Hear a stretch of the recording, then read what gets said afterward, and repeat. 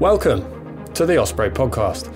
Today we're joined by hemp farmer Steve Barron, who on the one hand is on the front line of a new industry of sustainable farming, whilst on the other has a truly unique personal history as one of the most influential music video directors of the 80s, also with several TV and film credits to his name. We'll get to his full list of accolades a little later in the episode, but for now, let's jump right in. I'm your host, Marcus Brown, and this is the Osprey Podcast.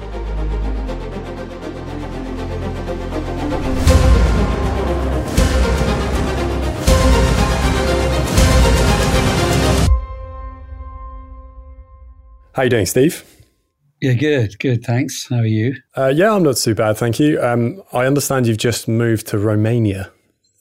Bit of a strange lockdown activity. What's that been like? No. I haven't moved here.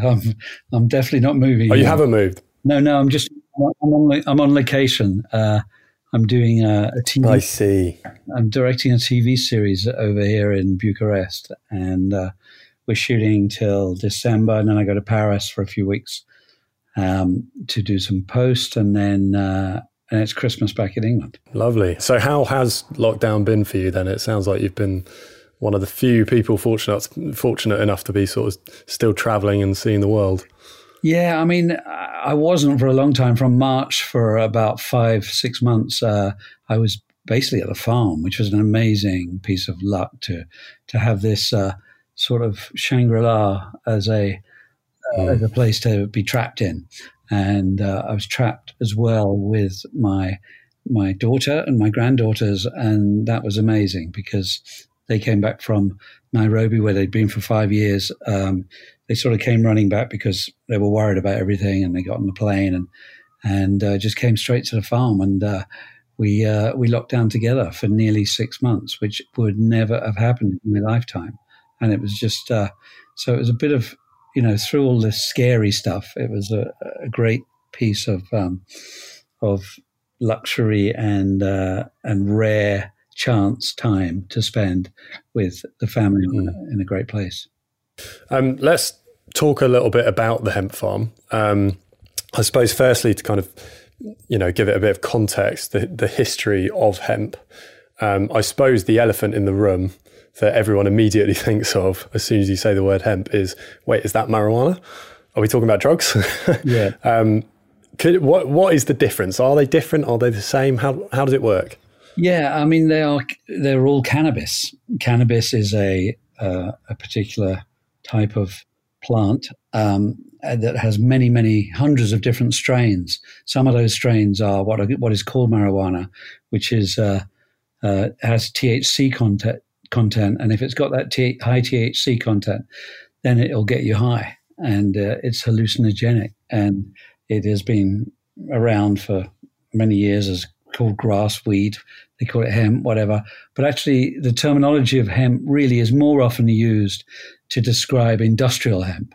That really means you're using it for fiber. You're not using it for smoking and getting high because it doesn't have barely any of the THC content. You could smoke the whole field and you'd just get very sick. You wouldn't get high. But so what it is a fiber that has been used for thousands of years by man to create clothes, to create ropes, to create building materials, all kinds of things. And so it's a tremendous advantage. It's extremely strong fiber and one of the strongest on the planet. And so it can be used for many things.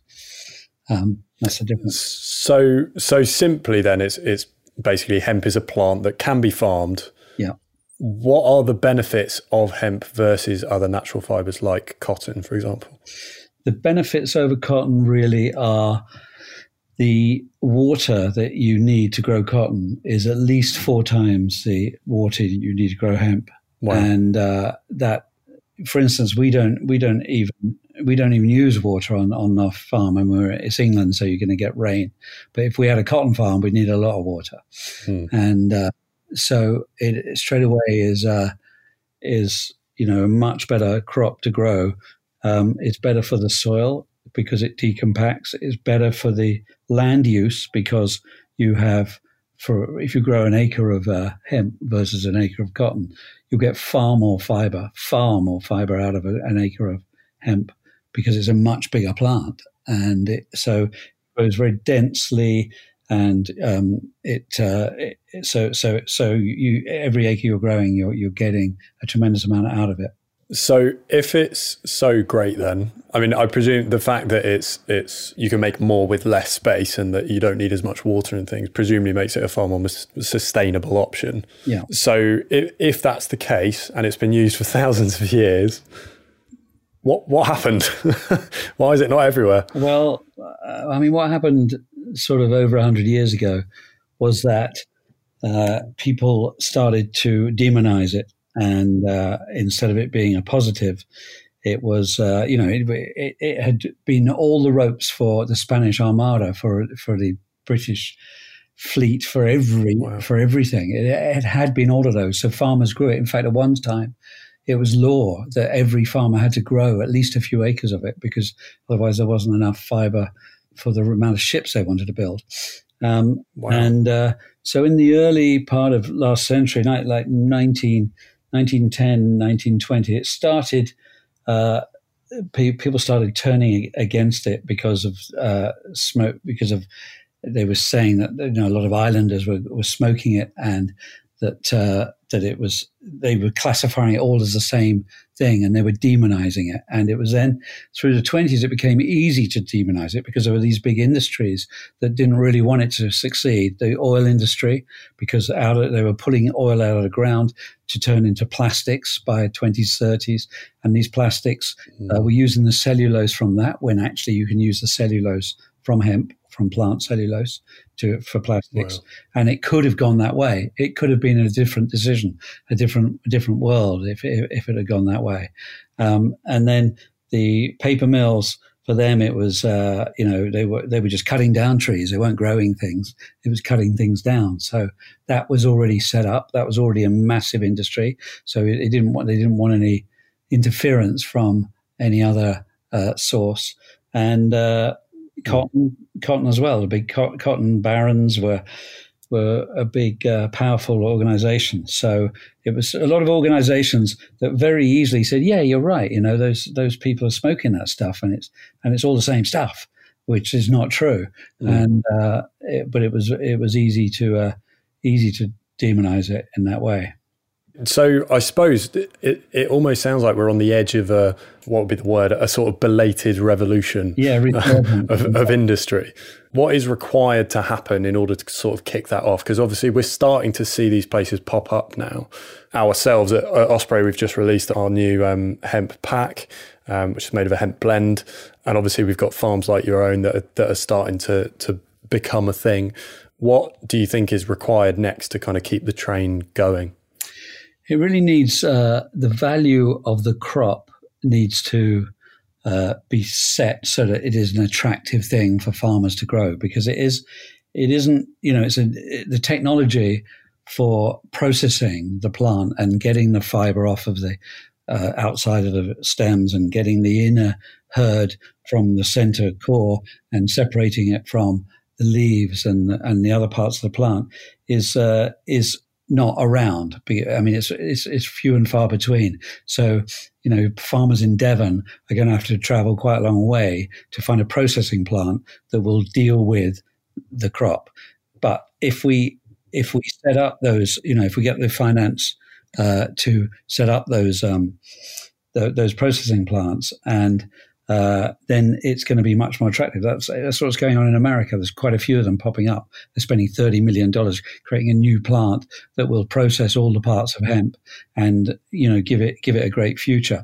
Then that's number one. And number two, probably, which is also number one, is legislation has to allow the farmer to gain access to all parts of the plant. The most ridiculous thing that we've had to do, we've only been growing for 4 years, is that in those 4 years, the cannabidiol that comes out of the hemp plant, CBD, has grown in popularity on a massive scale very, very quickly. 3 or 4 years, it's gone from $200,000 a year to $48 million dollars a year of in sales and growing, really fast. So, but as a farmer, my hemp license, which the police had to check because it's still classified, even though it has none of this THC, no hallucinogenic, no marijuana, nothing. I have to go through a police check to get a license. Which I've done, obviously, and I've got a 3-year license, another 3-year license, my second one. So we're in our 4th year here. But what has to happen is that on my license, it says I must destroy the leaves and the flowers of this plant on site, not let them leave the plant. So I'm allowed to take the fiber, and I'm actually allowed to take the seed. When we grow a certain crop, there's a lot of seed on it, and the seed goes into a nice hemp oil, which you can buy as well, and I'm allowed to do all that, and we can do that as a process. But I have to throw away the valuable CBD portion of the plant, burn it literally on site, or bury it back into the land on site. Probably, for instance, our year last year, it was about £80,000 worth of income would have come from our CBD that we threw away, and wow, so there's a lot of people who are lobbying the government, and organizations that are lobbying the government, saying, how can you throw this away? This is tax money that you would earn as a country, as a government, that we're just throwing away because someone wants to classify it as a drug still after all these years. It's on the same, it's in the same department deals with it that deals with the firearms. Oof. And which is crazy. It should be dealt with by DEFRA, the main farming organization, who understand it, and not by the Home Office in their drugs and guns department, who don't understand it. So those things have to change. Legislation has to change to allow farmers to do it, because what's happened is the big, heavy pharmaceuticals are encouraging this sort of behavior. They don't want the farmers to profit from CBD. The pharmaceuticals can get a license that does allow them to take THC, that does allow them to take CBD. And we, as the small farmers, are not allowed to do it. And so... Not allowed to compete. No. So that's my rant about all that. Sorry about that. No, don't apologise. It's all fascinating. So clearly there's some legal catch-up that's still required, even though it's becoming more possible. There's a long way to go there. Yes, definitely. So let's talk a little bit about you specifically as well, because one thing our audience might well not expect is that you're actually one of the defining music video directors of the 80s, having directed the classic that everyone's jaw will drop at this point, Take On Me by a-ha, Billie Jean. You worked with Dire Straits, Fleetwood Mac, Toto's Africa. How did you land yourself on the front line of hemp farming from there?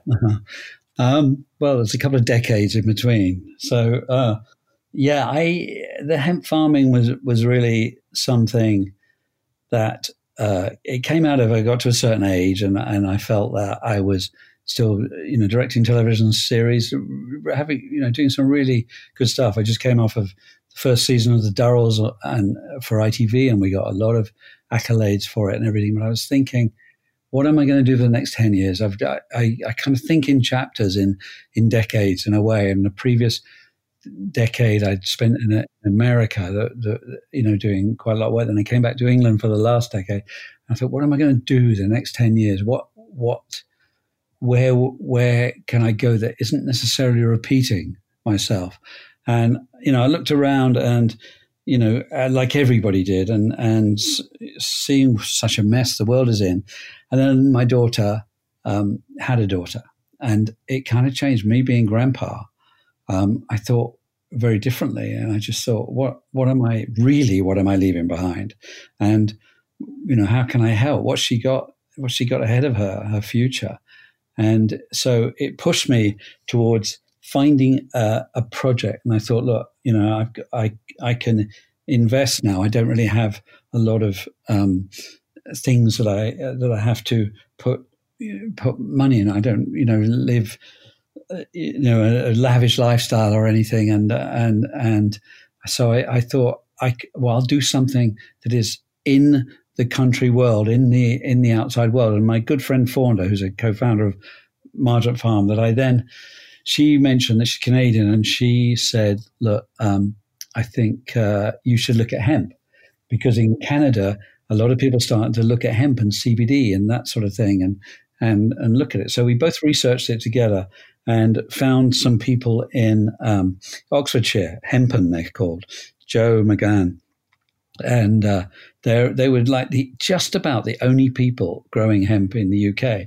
And the more we looked at it, the more this plant was like a wonder plant, was like a great thing for the environment, for the air, for the sea, because if you could do plastics out of it, for the soil, because it decompacts the soil, and for the health, because for our human bodies are we need help as well. And these cannabidiols, which are within this plant, actually have receptors in human bodies, and that's no coincidence. That means that it's bound to work for ailments and things. So anyway, all those reasons just kind of came at me, thinking I'm going to get a. I've never done farming in my life, but I thought I'll get a plot of land and I'm going to grow some hemp, and just to know how to take that first step meant that if, from what I read, the carbon would be sucked out of the atmosphere, sequestered out of the atmosphere just by growing a field of hemp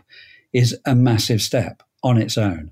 And so I thought, at least I can grow it, and then I'm going to figure out what to do with it. And my first thought was, I'll try and find an old farm that's a bit run down and that doesn't have a building on it, and then just build out of that crop.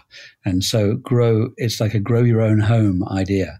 So I thought, we'll try this. And this was a triple whammy, because I didn't know about farming, and I didn't know about building and construction. So and I didn't know what I was doing generally. So it was like guesswork, real guesswork. But anyway, I think with films and things, what I'm used to doing is getting advisors around, because every time you do a new film, you do something new to you as well.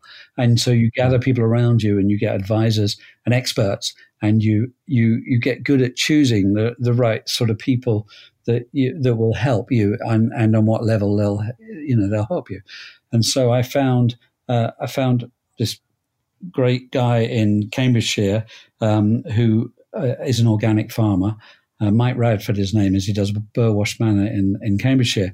And I said, look, I'm looking for someone to come and help. This is a project. I just want to grow and build, and see where that takes us. And hopefully, and he was fascinated by this idea. So he just came along and said, I'll do your farming. I'll plant it. I'll plow your land. I'll get your weeds off your land and plow it, and I'll turn it organic. It takes 3 years to certify to turn a previously, plowed field into something that's organic. And so he helped with all that transition.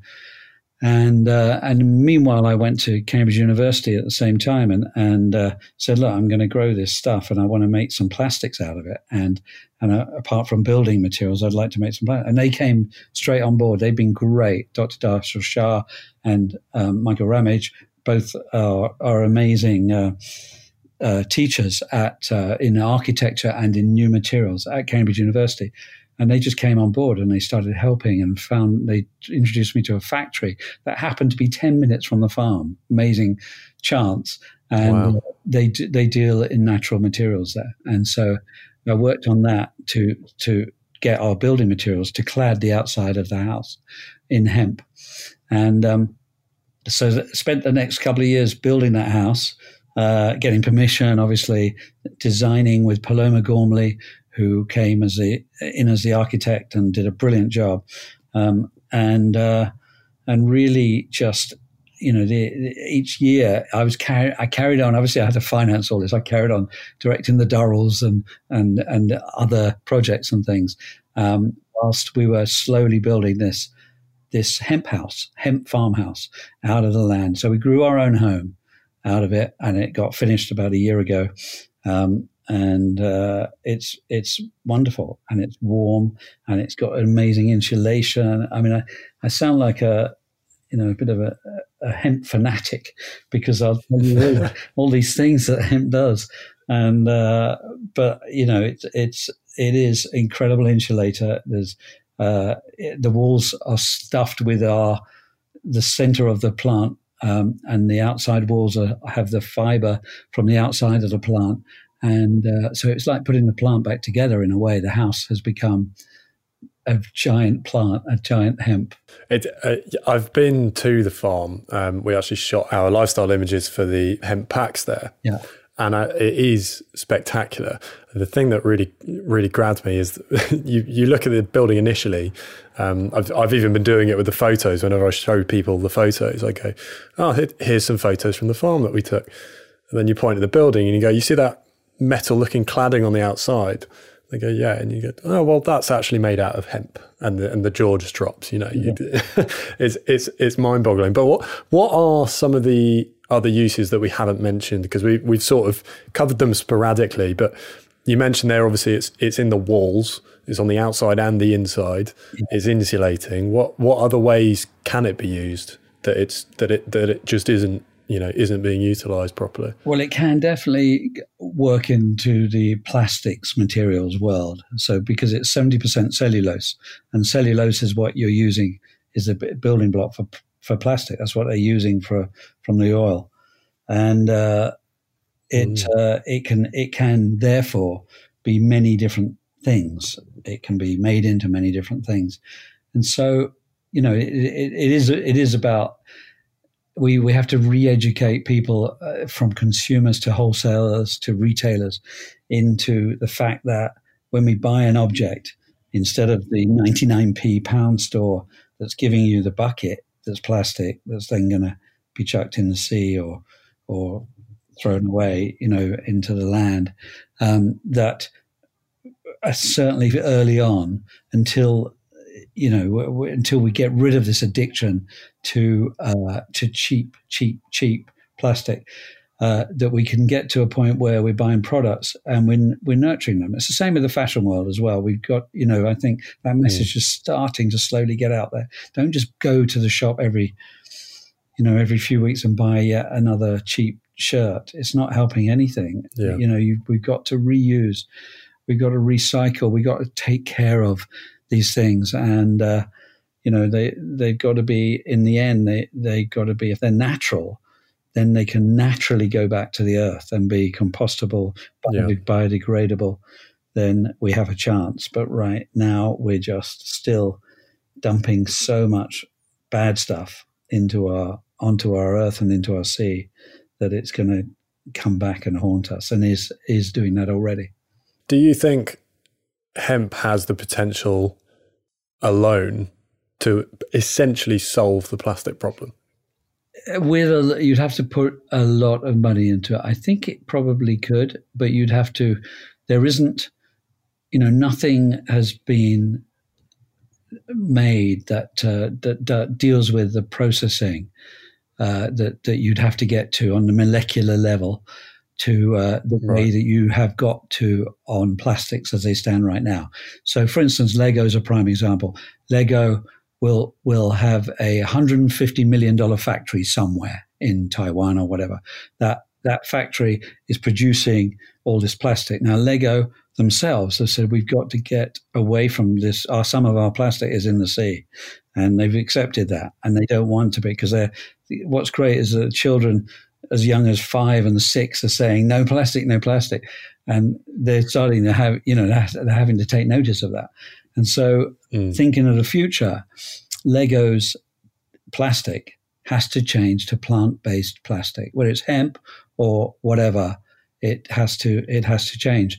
So that means a $150 million factory in Taiwan will have to be rebuilt, because the processing, all those machines that are costing most of that money are going to have to be different machines working at different temperatures. Actually, they work at much lower temperatures. They what we're doing with our plastics with natural fibers works at about 160 degrees, where they work at about 16,000 degrees. I mean, it's like a multiplication when it comes to the modern plastic, because it goes so into such fast production line that you're and so cheap that you got to turn them out at 1p each, and we won't ever get to that level.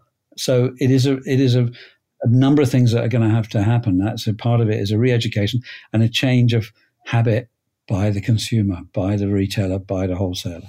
It's interesting. It's sort of that classic problem, I suppose, with any kind of new technology or anything that comes along, is convincing the people making it that it's worth making because the consumer wants it. But then the consumer only wants it if it's going to be, readily available. Like the easy example, I suppose, is electric cars, right?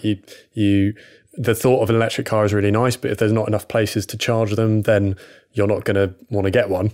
But equally, if there's no one buying the electric cars, then you're not going to make the electric charging points. So you sort of just need those pioneers to constantly shout about it, to be having conversations like this. And I presume that in good time we'll sort of get those small steps along the road until eventually we'll get somewhere, and it'll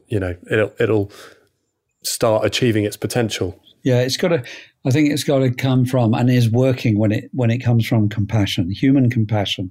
So when along came David Attenborough, and with that brilliant moment in time, what was it, 3 years ago now? I can't remember, Blue Planet, and there was the plastics in the ocean, and that changed the hemp industry, changed the plastics industry, changed everything to a degree.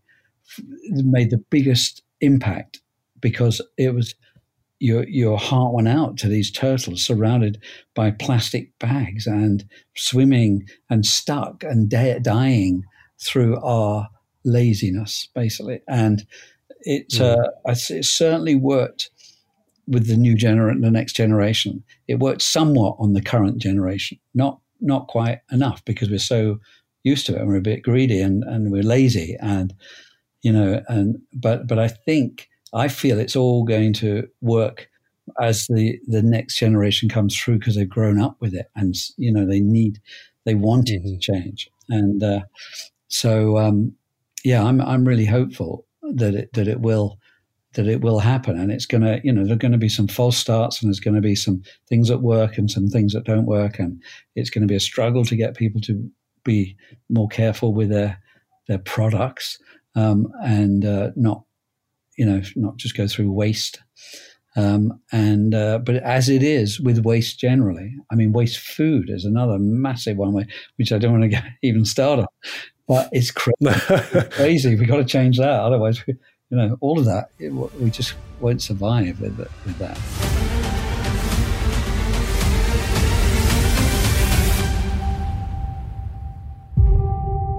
I have to ask you as well about the Teenage Mutant Ninja Turtles. Because as you may have guessed by my age demographic, they were quite a big part of my childhood. And you were responsible for the 1990 and hands down, still to this day, the best Teenage Mutant Ninja Turtles film, which you directed. How did that film come about? Because I believe it was an independent to start off with, right? And then it was picked up sort of partway through production. Yeah. We it came about because a lovely man who's not around anymore, unfortunately, Anthony Minghella, who directed The English Patient and wrote many beautiful things for the BBC and other things. And I worked with him on a show called The Storyteller with Jim Henson and John Hurt as the storyteller. And it was sort of darker European folk tales. And it was a great experience. And it was an amazing writer. Just his characters and everything were brilliant. And he rang up after The Storyteller and just said, "Look, I'm in Hong Kong because I've written a play that's set around Hong Kong, and I'm with these producers, and they've got a comic book that they've bought the rights to, which is, there's a mad idea about these turtles and this rat, and they bought the rights to it, and they don't quite know how to make it." And I said that you did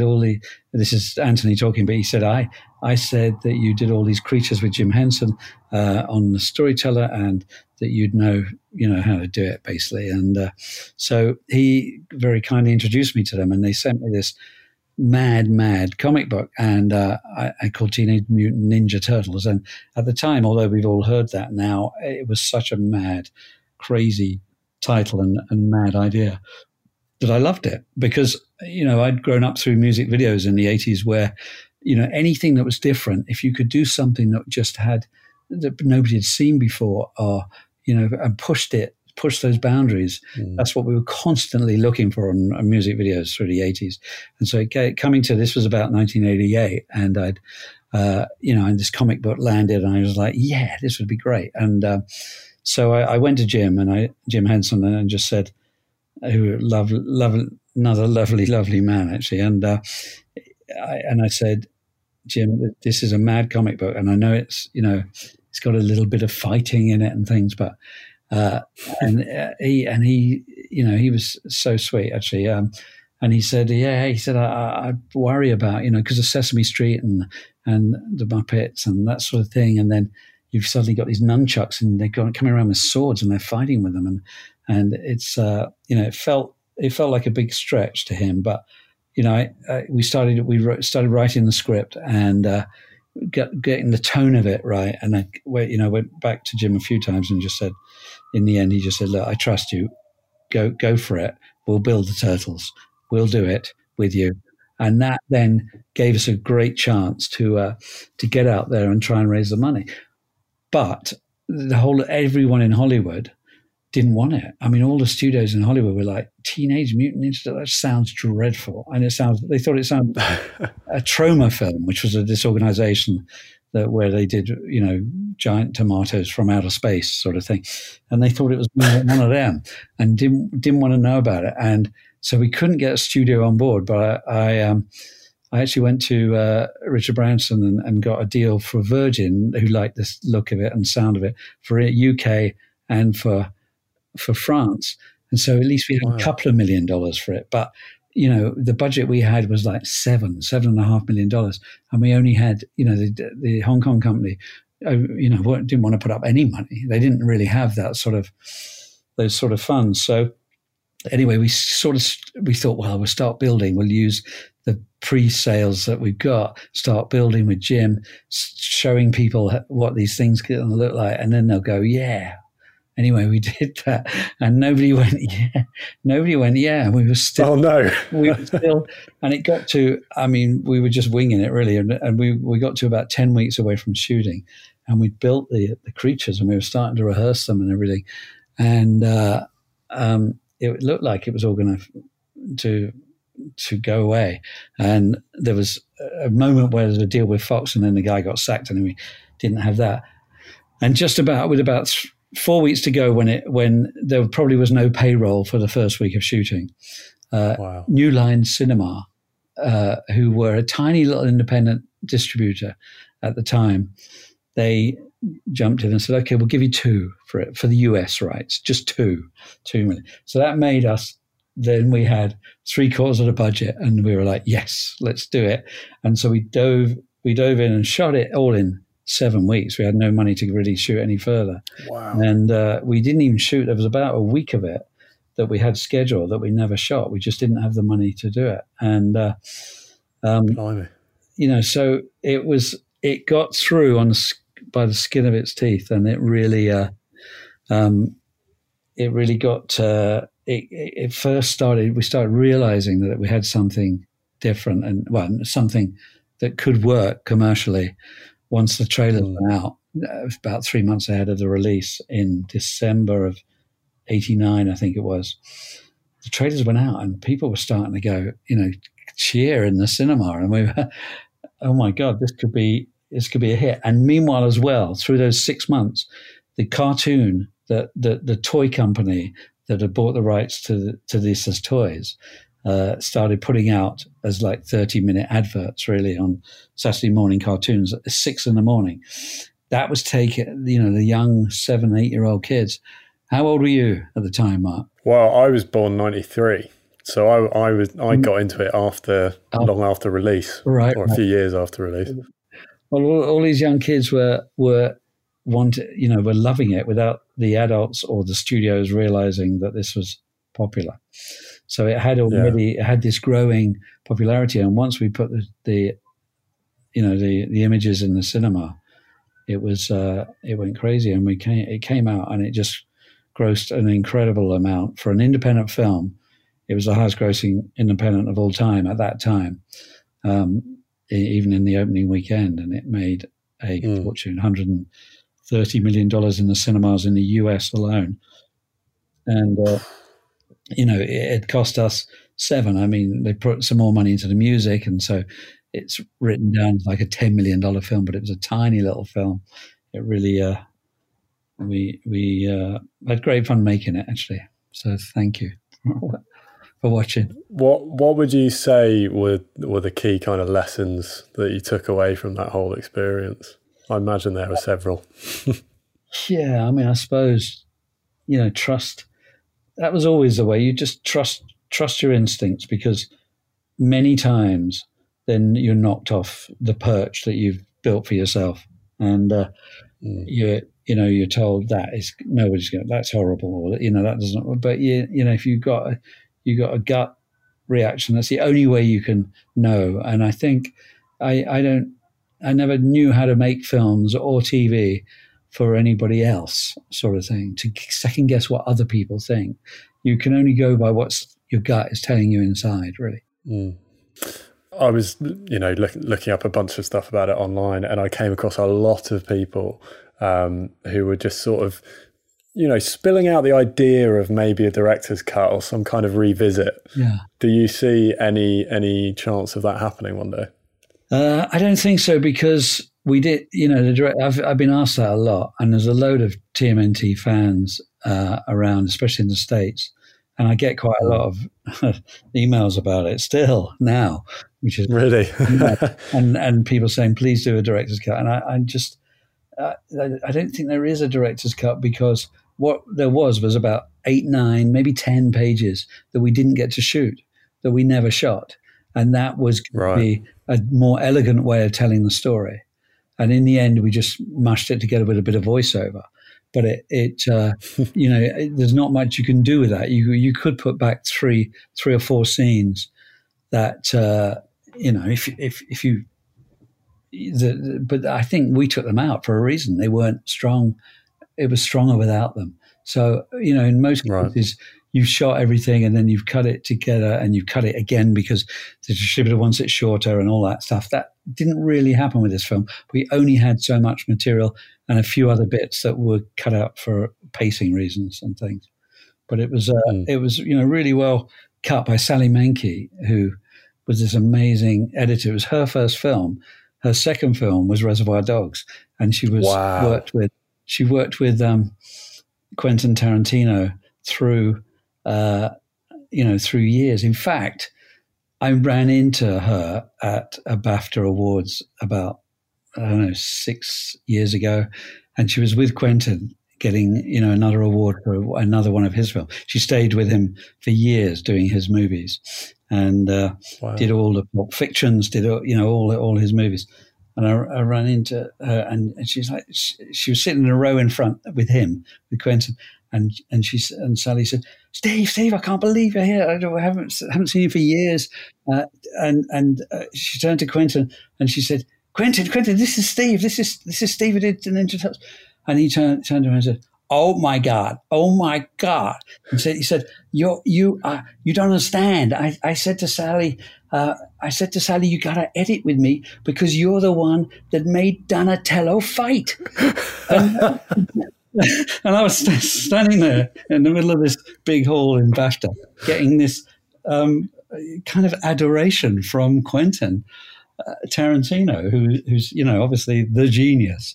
Yeah. It's amazing who it's touched. That's incredible. Quite contrastingly, I can tell you how it how it affected me, which was that I remember buying a copy at school. I mean, I don't know how old I was. I was probably maybe 6 or 7. And they were doing like everyone brings all their DVDs and do a big swap type, or not DVDs, VHS tapes, do a big swapsy event. And I picked up a copy there, and I also got a copy of like 2 episodes of the cartoon as well. And from that point on, I was completely obsessed. I kept watching it until a far older age than I probably should have. just like, yeah. Yes, yeah. Exactly. Yeah, I actually just still watch it now. So, right. So what are you up to now? What are there any other projects we should be looking out for at the moment? I'm working over in Budapest, literally now. It's Bucharest, not Budapest. In Bucharest, Romania, I'm working with David Tennant. Brilliant! On Around the World in 80 Days.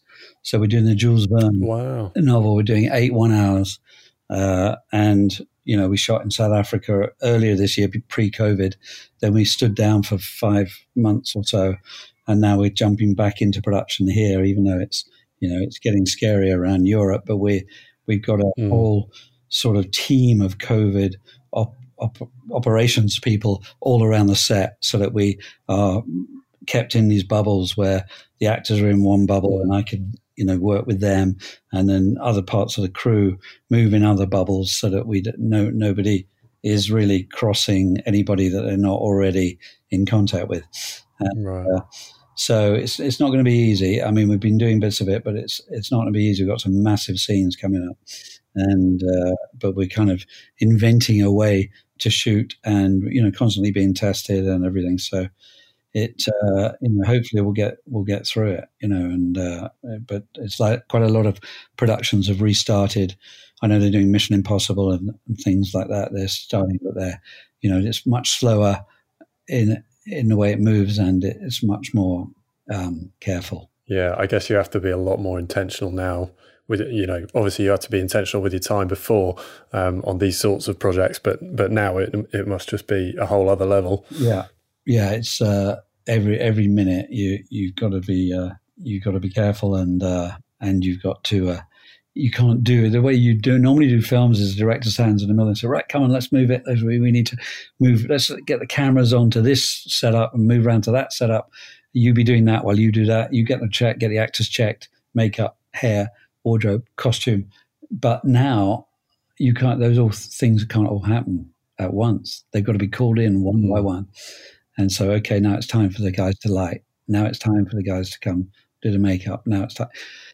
So it's there's definitely a slowing down of the way it is, and you're therefore you're a bit more careful about the shots you do and the way you do them, because if you're in a crowd, the way people have to interact with your principals. That is, that's got to be carefully done, and you have to make sure that it's choreographed pretty accurately.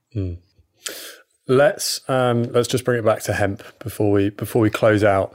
What would you say is the kind of immediate steps that need to happen in order to kind of push that ball a little bit further down the field with progressing the Hemp story?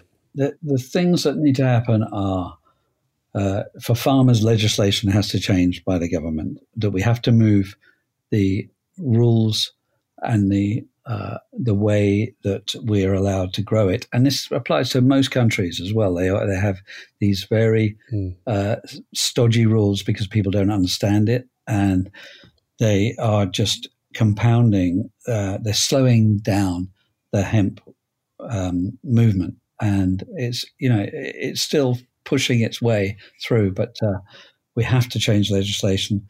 We have to have people really want to change our materials. We have to rethink materials generally, how in clothing too. And, so synthetics, we have to pull away from synthetics and get to natural world fibers. Those things have to happen. It will happen because you're there, you're talking about it on behalf of your company, and, your company's mindset, or you in particular within that company, you want this to happen. You just need to find the path. You need to help find all the routes to make this happen. You made the bag out of it. Levi's, after all these years, 140 years ago, Levi Strauss, I might be wrong with the timing, but Levi Strauss made a pair of jeans out of the covers of wagons that have moved west and got to California. So many wagons got there and weren't needed anymore. So they took off the canvas covers. And the word canvas is part of cannabis. The word canvas comes from the Greek for cannabis. And so they were made of hemp threads. So the first jeans that Levi Strauss made were made out of hemp. And slowly it became, that was quite a lot of softening needed to happen to turn them into clothes that weren't too scratchy and itchy. And so they then found cotton, which is already softer. It starts off softer. You can get hemp to its level, but it's a lot more work to do it, or it's a machinery to do it. What happened last year, Levi's announced that they were going to do some of their hemp for the first time for over a century.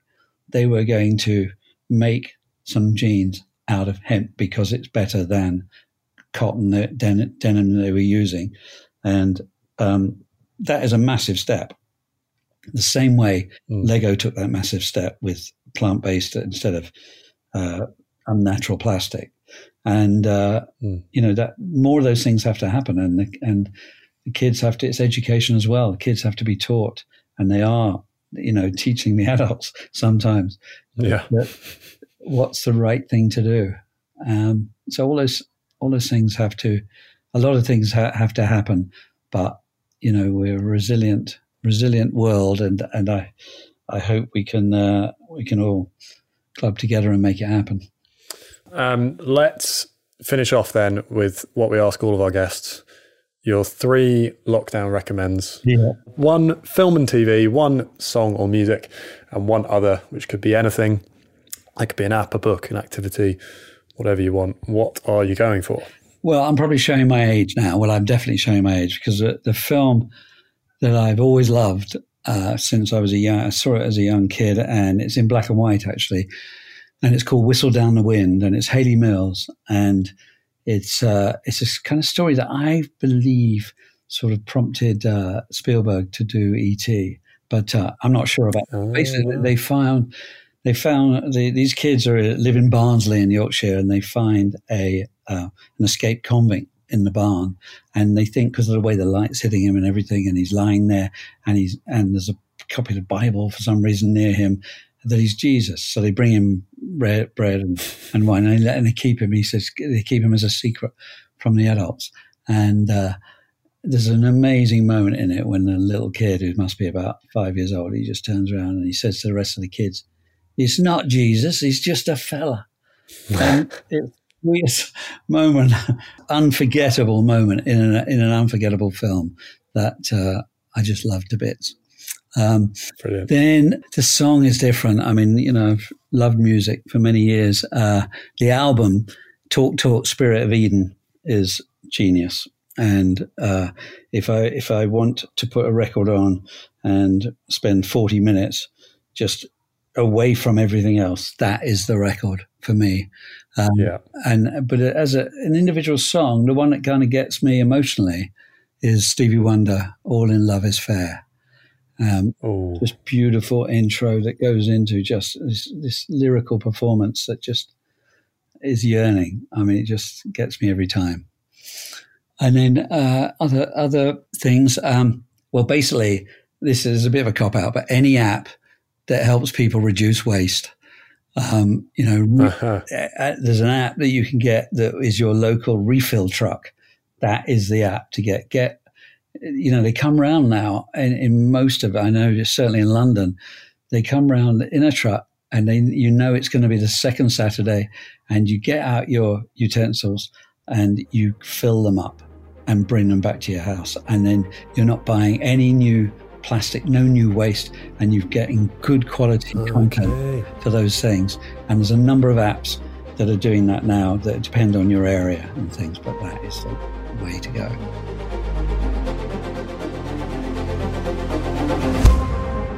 If you'd like to learn a little more about Margin Farm, you can find them on Instagram at margin_farm. That's MARGENT_farm. And if you want to dive a bit deeper into Steve's career, he's actually written a book all about it called Egg and Chips and Billie Jean. That was honestly as much an education as it was a pleasure. I hope that you enjoyed it as much as I did. Stay tuned as we have some really exciting guests on the way. I've been your host, Marcus Brown, and we'll see you on the next episode of the Osprey Podcast. Right, if you'll excuse me, I'm off to watch the turtles.